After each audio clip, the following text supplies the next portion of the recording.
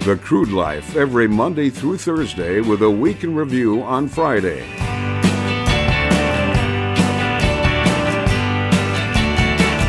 I don't need nobody to tell me who to be.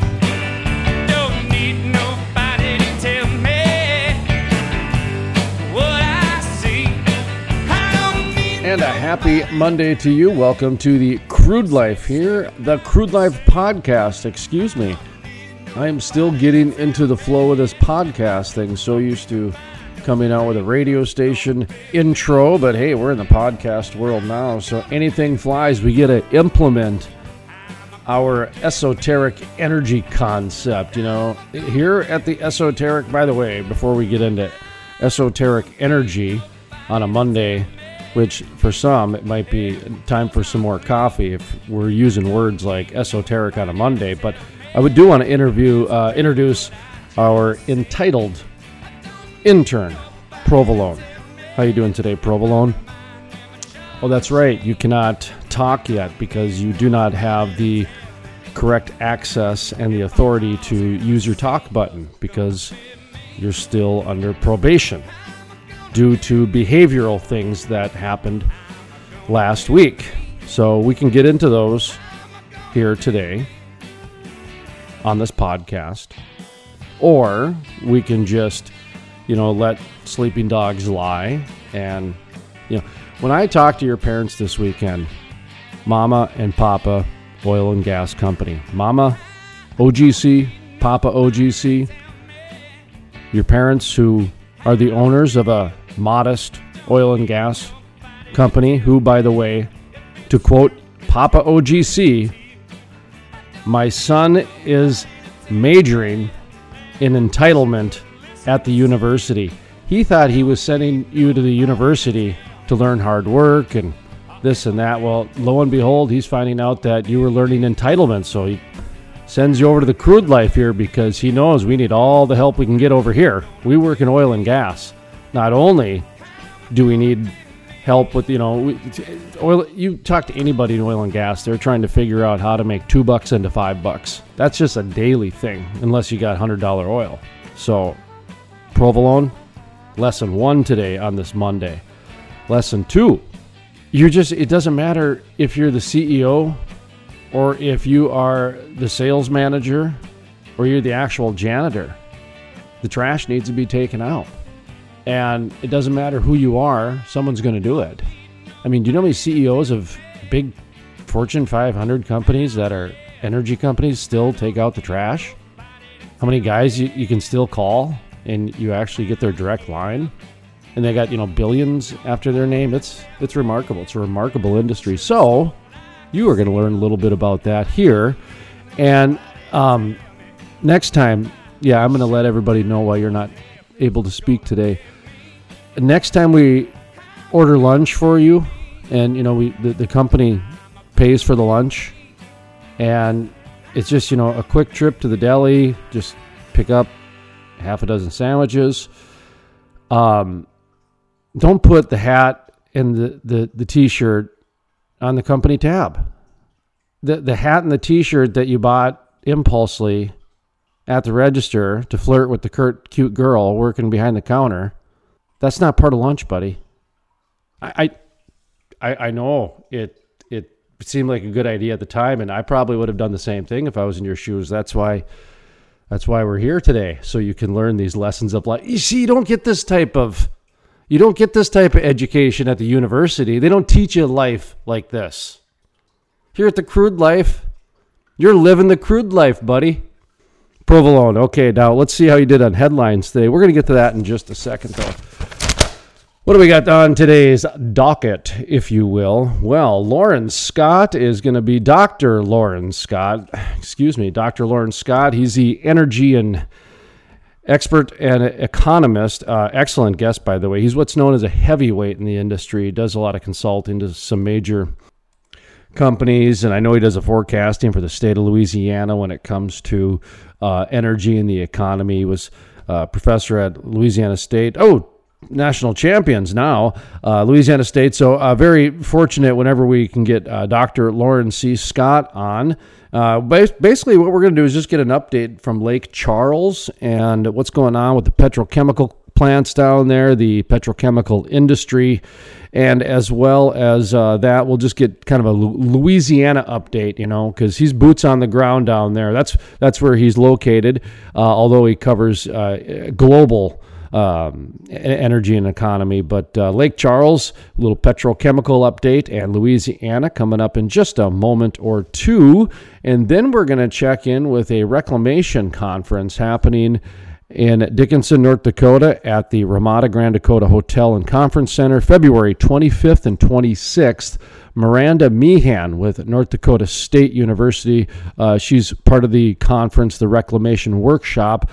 Basically, it gives us an opportunity to talk a little bit about some reclamation practices that are happening, as well as some new innovation, some speakers, and then quickly what's going on at the conference. So, fun interview a little bit later with Miranda Meehan. I love reclamation. That's really, I think, where the energy industry is going to shine over the next 5 years. When you look at this environmental movement that's happening, and it's happening at a pace that I don't think anybody quite understands, this is why reclamation needs to take the forefront right now, because, or I don't know if it needs to, but it's one of the arguments why it should be considered, because the oil and gas industry has done a fantastic job with reclamation and just respecting the land in a way that should be really showcased. So Miranda Meehan, North Dakota State University, discusses the Reclamation Workshop, February 25th, 26th, happening at the Ramada Grand Dakota Hotel Conference Center in Dickinson, North Dakota. All that information, by the way, links and etc., is available at thecrudelife.com. That's thecrudelife.com. That's my radio voice there. So now let's get to headlines. Is that what we're doing next year, is headlines? Okay, I like headlines. Let's see what you got for us here today. Boulder County Public Health hails new oil and gas regulations. See, this is, okay, I'm going to read more. Hang on. Group says rules are momentum shifting victory in rule-making process. Can I speak yet, Provolone? Because this is just the headline, and the sub-headline is enough to make me go nuts. By the way, folks, what we're doing right now is we're reading headlines like everybody in the world, where you read the headline, a couple paragraphs, and then that's it. You just move on, you make your decisions, and that's the way you live your life. And that's the way most people do read headlines. So we're looking at the way the media frames the first couple paragraphs, if you will, and headlines. So, when we look at Boulder County Public Health hails new oil and gas regulations, and then go down to the story. The Colorado Air Quality Control Commission approved new rules designed to minimize statewide emissions from oil and gas operations on Thursday. Boulder County Public Health hailed the decision as a major victory in the ongoing debate surrounding the Colorado Department of Public Health and Environment and the Colorado Oil and Gas Conservation Commission's congruent rulemaking process. Okay, so I'm not even going to finish that because that's a lot of words, and we were going to be done after. Okay, I'll finish it. Following the passage of Senate Bill 181 that is linked. Okay, so the actual paragraph that's got information in it, Boulder County Health, is really boring. You just keep going with long words, and the average person's going to lose interest. So let's take a look at the other ones for a second. This is remarkable, this story. Even the opening paragraph, the Colorado Air Quality Control Commission approved new rules designed to minimize statewide emissions from oil and gas operations on Thursday. So it's directed right at oil and gas. I mean, not other industry, oil and gas. So I know that Colorado's got a booming cannabis industry, and the last time I checked, a few years ago when I did some stories for some national cannabis magazines, when the energy industry was in a downturn and I was trying to figure out new industries to write and cover news for, lo and behold, I found out the cannabis industry used a lot of power. And they put off a lot of scent. Nose pollution. I mean, stinky. Nose pollution. So this is unbelievable here where, it's just right in the opening paragraph. So it's directed at a specific industry. I mean, it's whatever. I'm not going to use those words yet. Okay. Here's the paragraph part. Boulder County Public Health hails new oil and gas regulation. Group says rules are momentum shifting victory in rulemaking process. So what we've got here is that, for one, this is something that we've been trying to explain on the Crude Life for at least 5 years. And out of Colorado, actually, is where we would talk about it. This is a public health debate. That's what the energy industry now has become.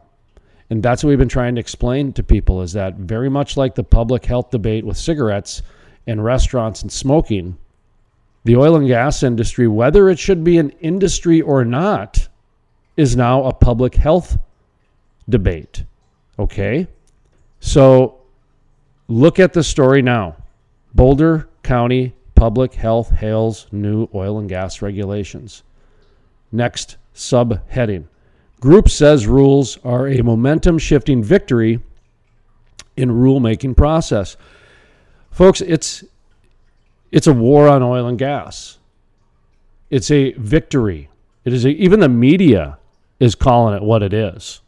They have no problem using extremely leading, extremely poignant, extremely.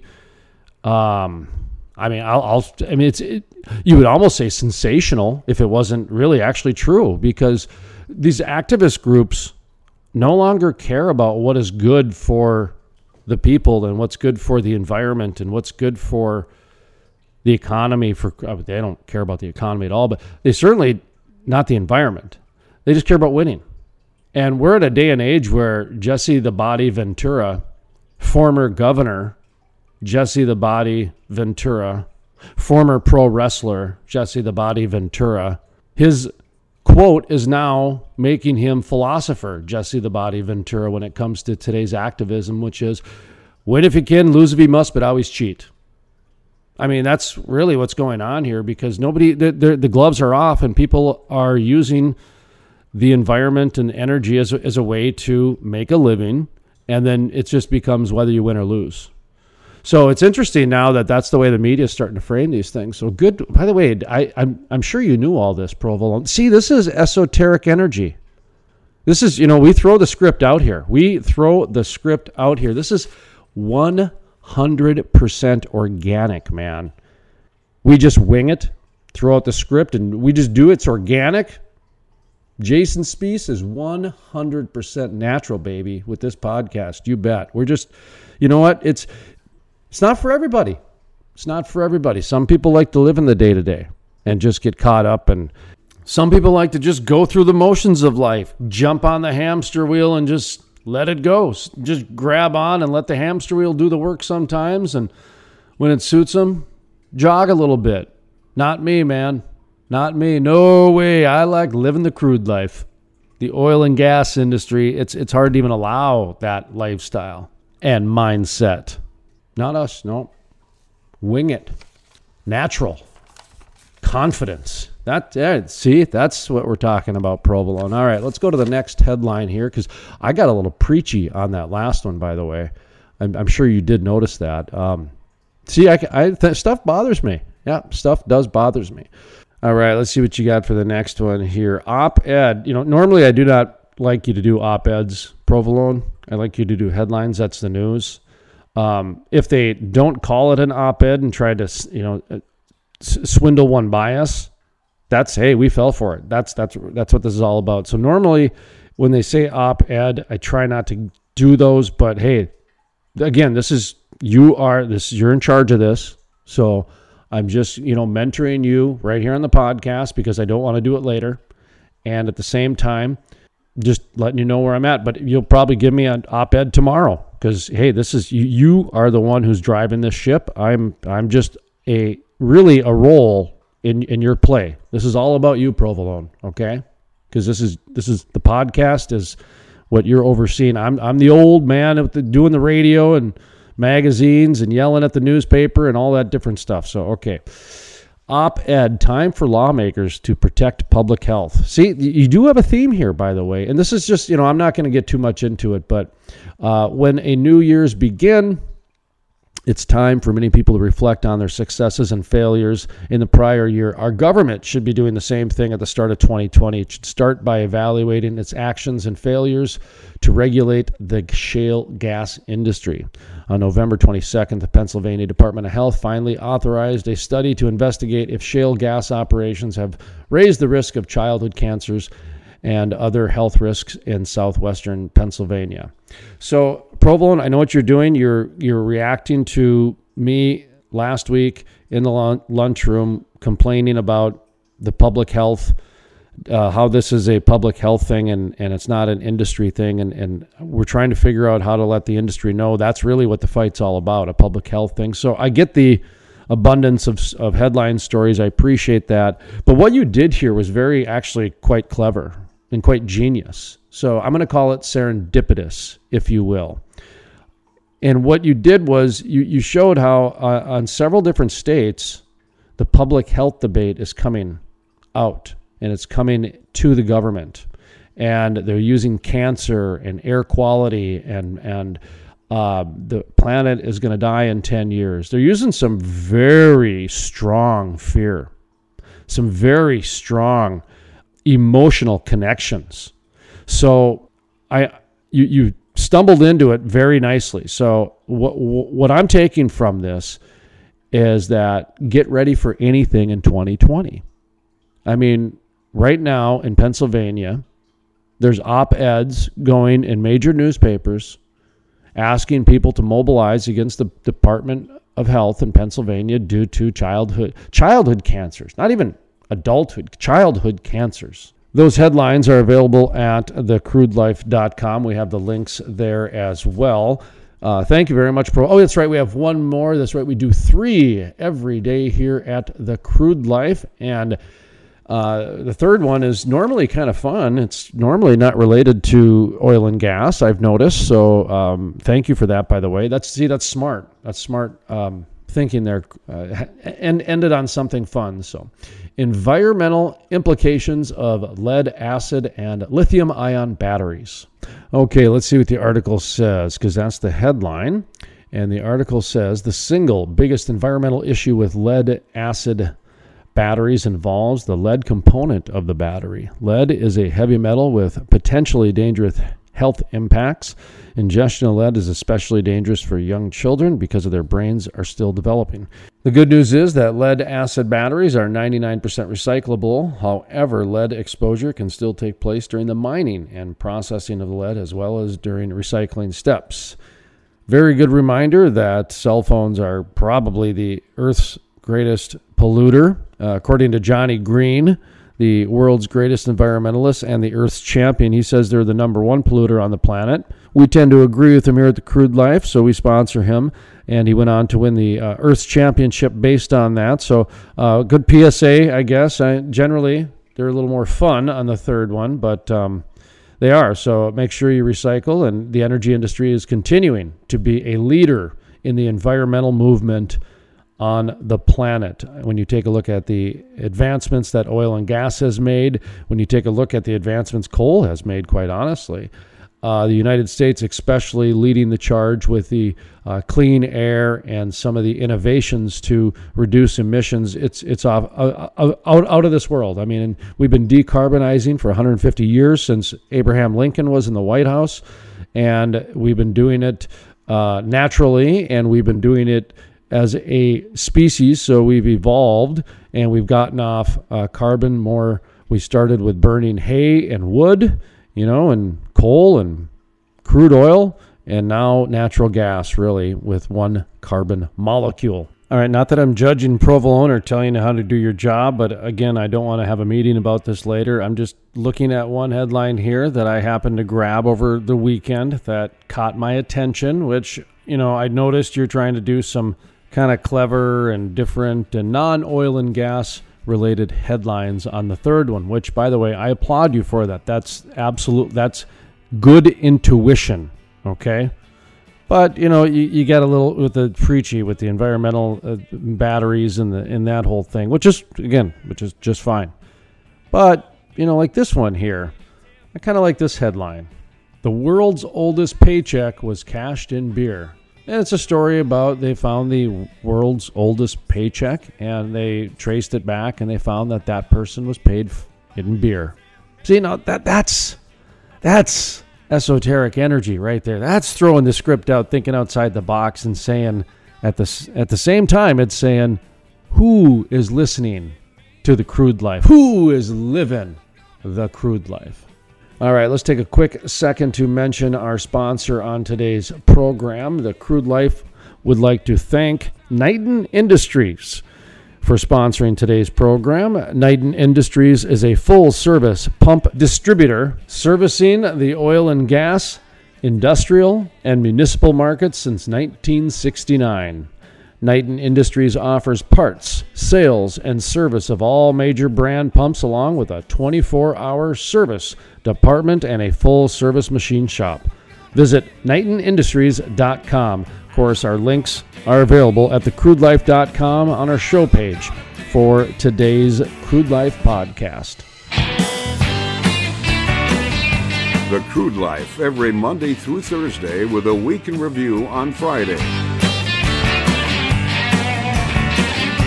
Welcome back to the Crude Life podcast. We're going to get right into Dr. Lauren C. Scott with our update with Louisiana's oil and gas industry and Lake Charles. Well, of course, Lake Charles, the thing that we think about when we think about Lake Charles is the LNG export terminals. I mean, they have two there now that are well underway and actually producing liquefied natural gas for export to the world market. And also, they are adding more trains. For your listeners who are not familiar with this, what you do is you take natural gas out of the pipeline in gas form, like you have in your home for heating, and you run that natural gas through a series of machines, and the machines brings that natural gas down to 1/600. It liquefies it, brings it down to 1/600 of its volume. You put it on a big tanker, you take it overseas, they regasify it, use it to generate electricity or heat homes or whatever. And so that series of machines is known as a train. And Cheniere and Sempra, which is known as the Cameron LNG, are both not only producing now, but they're adding additional trains, so they can produce even more.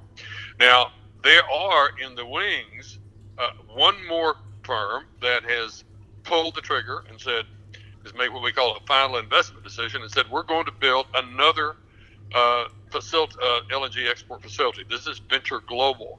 It said they're going to build one called the Calcasieu Pass, I believe it's called.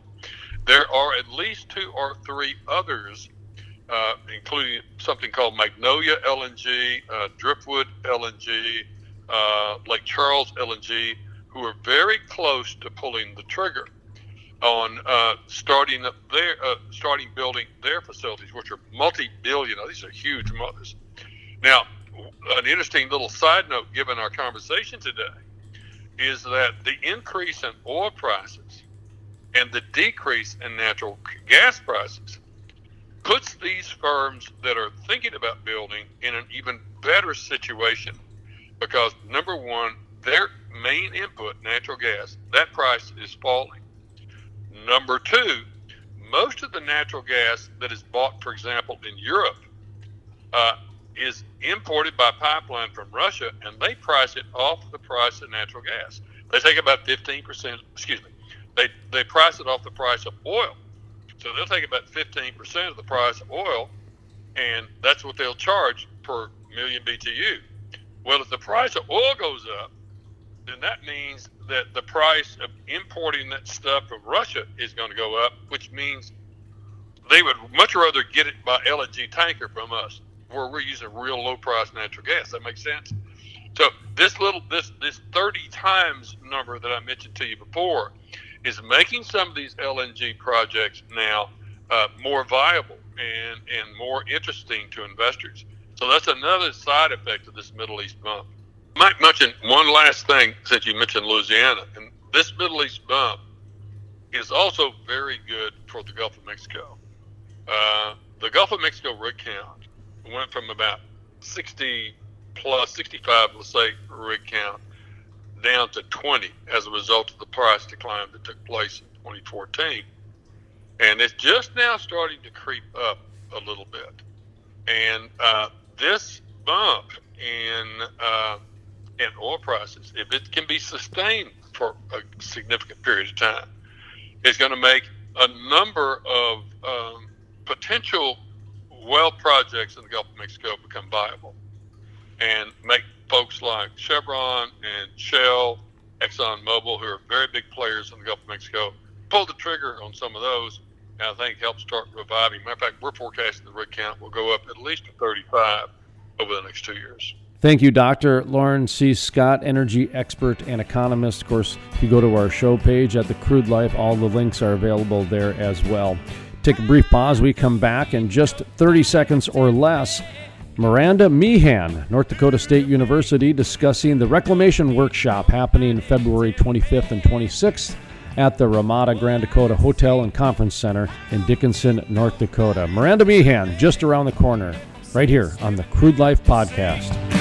I don't need nobody to tell me if I should be confined or free, 'cause I'm gonna be me. Historic.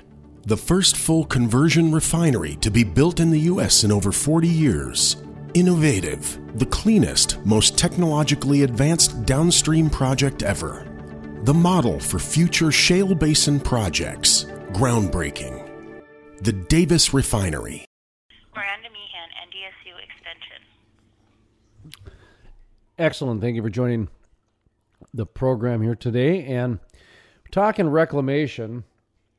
One of the first stories I did was the relationship between ag and energy, and I was blown away at how just layered and integral the reclamation and the land and energy process was. So when I saw that there was a reclamation conference happening in, I believe, is it Dickinson? Is that right?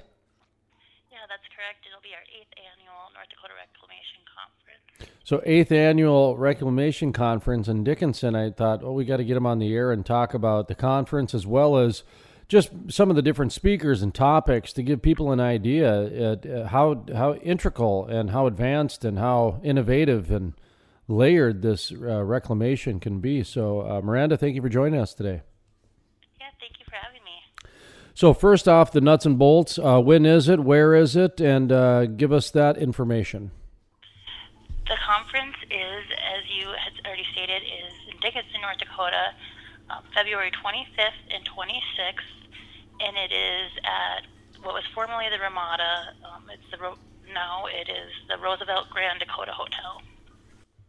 Oh, they changed the name, huh? The Ramada did? Yes, within the last week. Is the Spaghetti Western done too?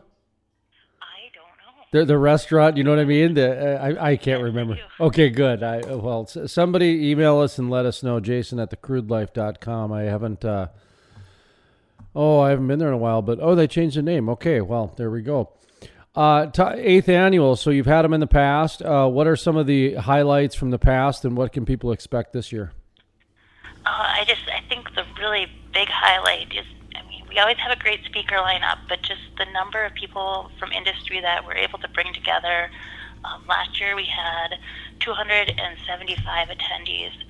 So to be able to bring all those people together in one place, to be able to network and talk to each other, make those connections, is really, really one of the biggest things that I think is an asset to attend this conference.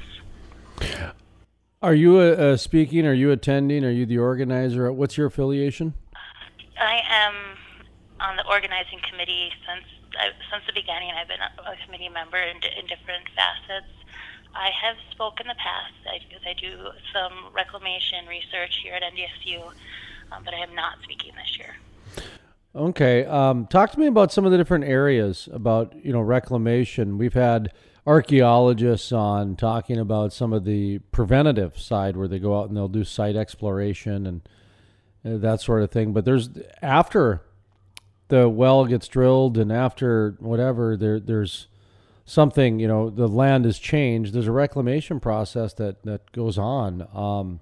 Different, obviously, depending on every different site. But what are some of the different topics and some of the different areas that people can look forward to?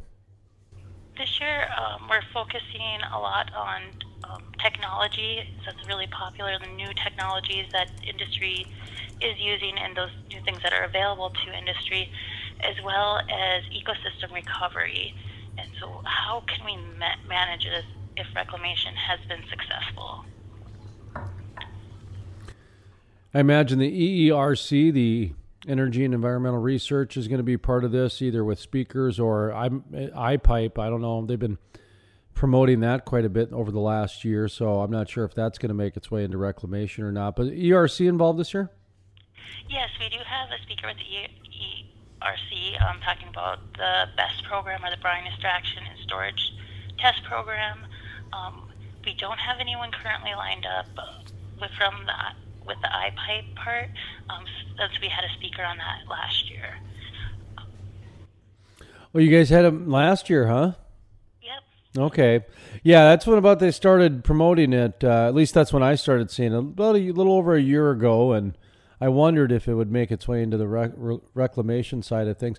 Do you guys break it into different areas, pipelines from well sites to, saltwater sites, that sort of thing? Or is it all just kind of engineers here and archaeologists here and land people here? We've kind of reformatted. It used to all be just one session. Last year we did a keynote, which we have a keynote the evening before, and a trade show mixer with hors d'oeuvres, and kind of gives people time to mingle and get to know each other and chat. And then the morning of the 26th, we have a general session that this year we're gonna focus on case studies, and then in the afternoon, we will break into the concurrent sessions, which focusing on technology, and then the other focusing on ecosystem recovery. You have a livestock in your title. Did I see that correctly? That is correct. Do you do much with the ag and energy relationship? I did a story on that, just the farmers and having wells on their property and just the interaction between the two. Does just kind of a sidebar from the reclamation side, you and your personal professional day to day, does that ever cross your desk, that sort of thing? Yeah, so we actually have a project here that we're wrapping up. It was a 3-year research and extension project. And as part of that, we did discussion groups where we brought together industry and landowners to talk about some of the issues with brine spill remediation, and bring them together and have that conversation, which was really, really great. And then we've done some tours and highlighting some of the impacts there and some of the efforts that industry is making and the research that's being done specific to brine. To brine. Would that be in terms of the water, or I guess talk to me a little bit about that. That had been impacted by a brine spill. Okay, that had been impacted by a brine spill. Okay, all right. Interesting. All right, so I find that stuff interesting. The average person probably wouldn't, I guess, but I don't know. Does it go over well at cocktail parties? Talking about brine. I think it depends on your group there. Yeah, that's a good answer there. So, all right. So let's get a wrap up one more time. This is February 25th, 26th in Dickinson at the Ramada Grand Dakota Hotel, Roosevelt. What was it again? It's the Roosevelt Grand Dakota. Roosevelt Grand Dakota, formerly the Ramada Grand Dakota. That's what I remember it as. But you said just happened like this week. So I heard keynote, I heard mixer, I heard conferences, and I heard speakers, but is it breakfast and lunch and dinners and that sort of thing? So give us the kind of the summary one more time of what people can expect and how people can sign up, and who the headlining people are. If you got any sponsors or still looking for sponsors, mention that too. Yeah, so our keynote is Dr. Tom DeSutter, who has been doing reclamation-related research here at North Dakota State University for some time. He is a soil scientist and done quite a bit of research in the Brinesville remediation area, and then also was part of the group that was working on some of the research related to the Tesoro spill that had happened. And so he's going to talk about current and potential remediation strategies for Brinesville. So what are we doing now? What's the future? And how can we make some of that more sustainable? And then we kick off again Tuesday, the 25th. Registration at 4:30, keynote at 5:30, and then trade show mixer to follow. And then Wednesday we kick off bright and early with breakfast at 7:30 and wrap up around 4 o'clock. We will have a full agenda out by the end of the week that features all our speakers, and that will be available on our website. You can also register there and find out all the other information about the event, about our speakers, and that website is NorthDakotaReclamation.com. We do have several partners for the conference, including North Dakota State University Extension, ARS, the Society for Range Management, North Dakota Department of Environmental Quality, and Dickinson State University. And our current sponsors, we're still have some sponsorship slots available as well as some booth spots, and that information also can be found on the website. But our current platinum sponsors are Martin Construction of Dickinson, Oasis Petroleum of Williston, and Golder and Associates. And our current gold sponsors are H2 Enterprise and Chesapeake Seed. So I would imagine there'd be a lot of geologists there, and there would be, professors, and I would even imagine probably environmental engineers is even a thing these days. But what type of people? What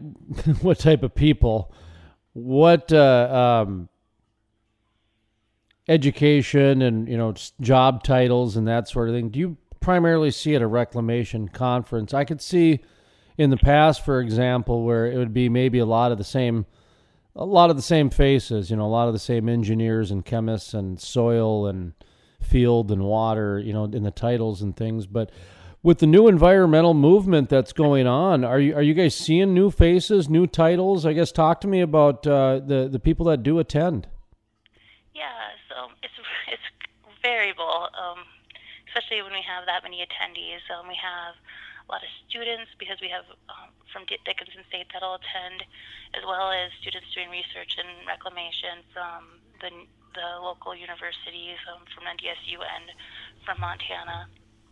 And then we also have people that, professors, scientists that are doing research in this area, are working in this area if they're in the private industry, environmentalists, environmental scientists, environmental engineers. A lot of people with the different industry groups are oil and gas companies. Also from the regulatory side, we have folks from North Dakota Public Service Commission, North Dakota Department of Environmental Quality, Forest Service, some of those groups that are managing the lands that are being impacted by oil and gas development. Any final thoughts? Anything we missed out on? I was going to just end with the summary of the information, but then I was thinking with the environmental movement, boy, I bet you guys would have all kinds of people that would come to get different ideas on how to use it in all kinds of different areas. I mean, I just see where the reclamation side of things can be used in so many areas, on the preventative side and on the reactive side and on the public relations side and everything else in between. So anything that we missed that you wanted to make sure people knew about?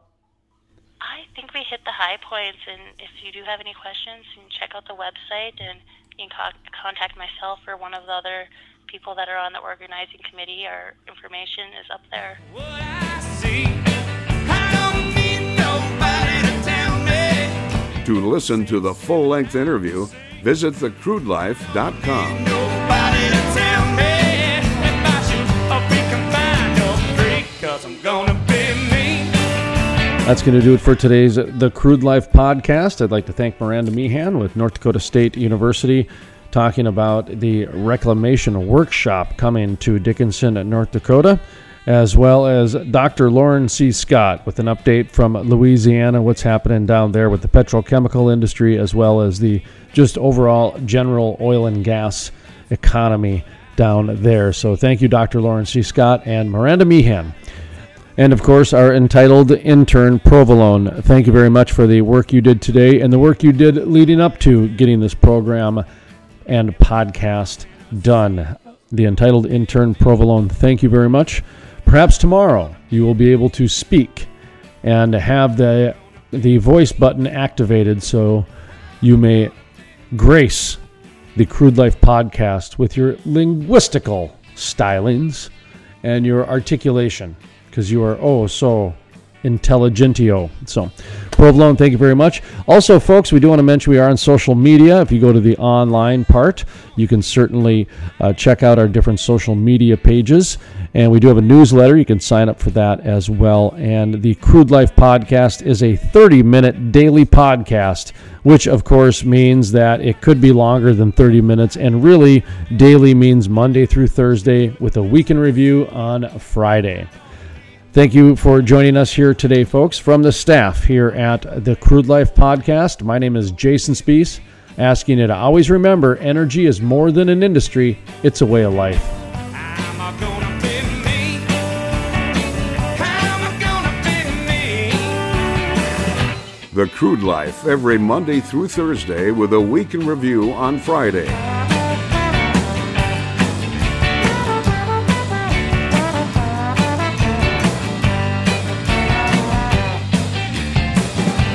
The Crude Life with host Jason Spees. My name is Jason Spees, and this is the Crude Life Daily Update. On today's episode, we talk with Aaron Jordan of Blackwater Environmental. In just a moment, part of our exclusive interview with the president of Blackwater Environmental, Aaron Jordan. Basically, what happened was I started this company as a consulting firm where we had customers that we'd go in and we would do tank inspections. We'd check their coatings, kind of give them a lifeline of, you've got so much time before this tank needs recoated or it needs it now, kind of thing. And we thought, well, environmental is kind of a buzzword, and it works for what we do because we keep, tanks from leaking and polluting the environment. And we just kind of ran with it, and we were doing a job in North Dakota, and I got a call from one of our old customers, and he said, we got some guys painting the inside of the tank. It's going south. Winter's coming. I think there's a blizzard on the forecast for that week, and they didn't want to pay any more money to heat the tank and do a whole bunch of things that you have to do when a blizzard comes in, So we went in and we helped them get the tank. They just need a little bit of, support and job management. Just getting the tank done is what it ended up being. And we helped them get it done, and then all of a sudden this customer of ours said, good, so you'll be up here in 3 or 4 months when the weather breaks to do these other 2 tanks. And well, we don't do that anymore. And then all of a sudden they kept calling, and we had crews built and started buying equipment, and we started repainting tanks and stuff again. So it really kind of came from the environmental, aspect of it. Is we're always trying to protect the environment, right? So a lot of things we do, it keeps oil and materials and things from hitting the ground, so we're protecting the environment. So it started out as kind of a buzzword, and if you read any kind of thing about companies that have environmental in their name, they figured out that you get like 15% more traffic through your site because of environmental. A lot of people look more towards you. And that was Aaron Jordan, the president of Blackwater Environmental. To listen to the full-length interview or to check out other exclusive interviews, visit thecrudelife.com. That's thecrudelife.com. While you're there, be sure to click on our social media tab. We've got the Facebook, the YouTubes, even the Twitters on our social media tab. Follow, like, share. We appreciate all of the support and we appreciate you listening to the Crude Life Daily Update. From the staff here at the Crude Life Daily Update, my name is Jason Spees, asking you to always remember, energy is more than an industry, it's a way of life. The Crude Life is sponsored in part by Historic, the first full conversion refinery to be built in the U.S. in over 40 years. Innovative, the cleanest, most technologically advanced downstream project ever. The model for future shale basin projects. Groundbreaking. The Davis Refinery.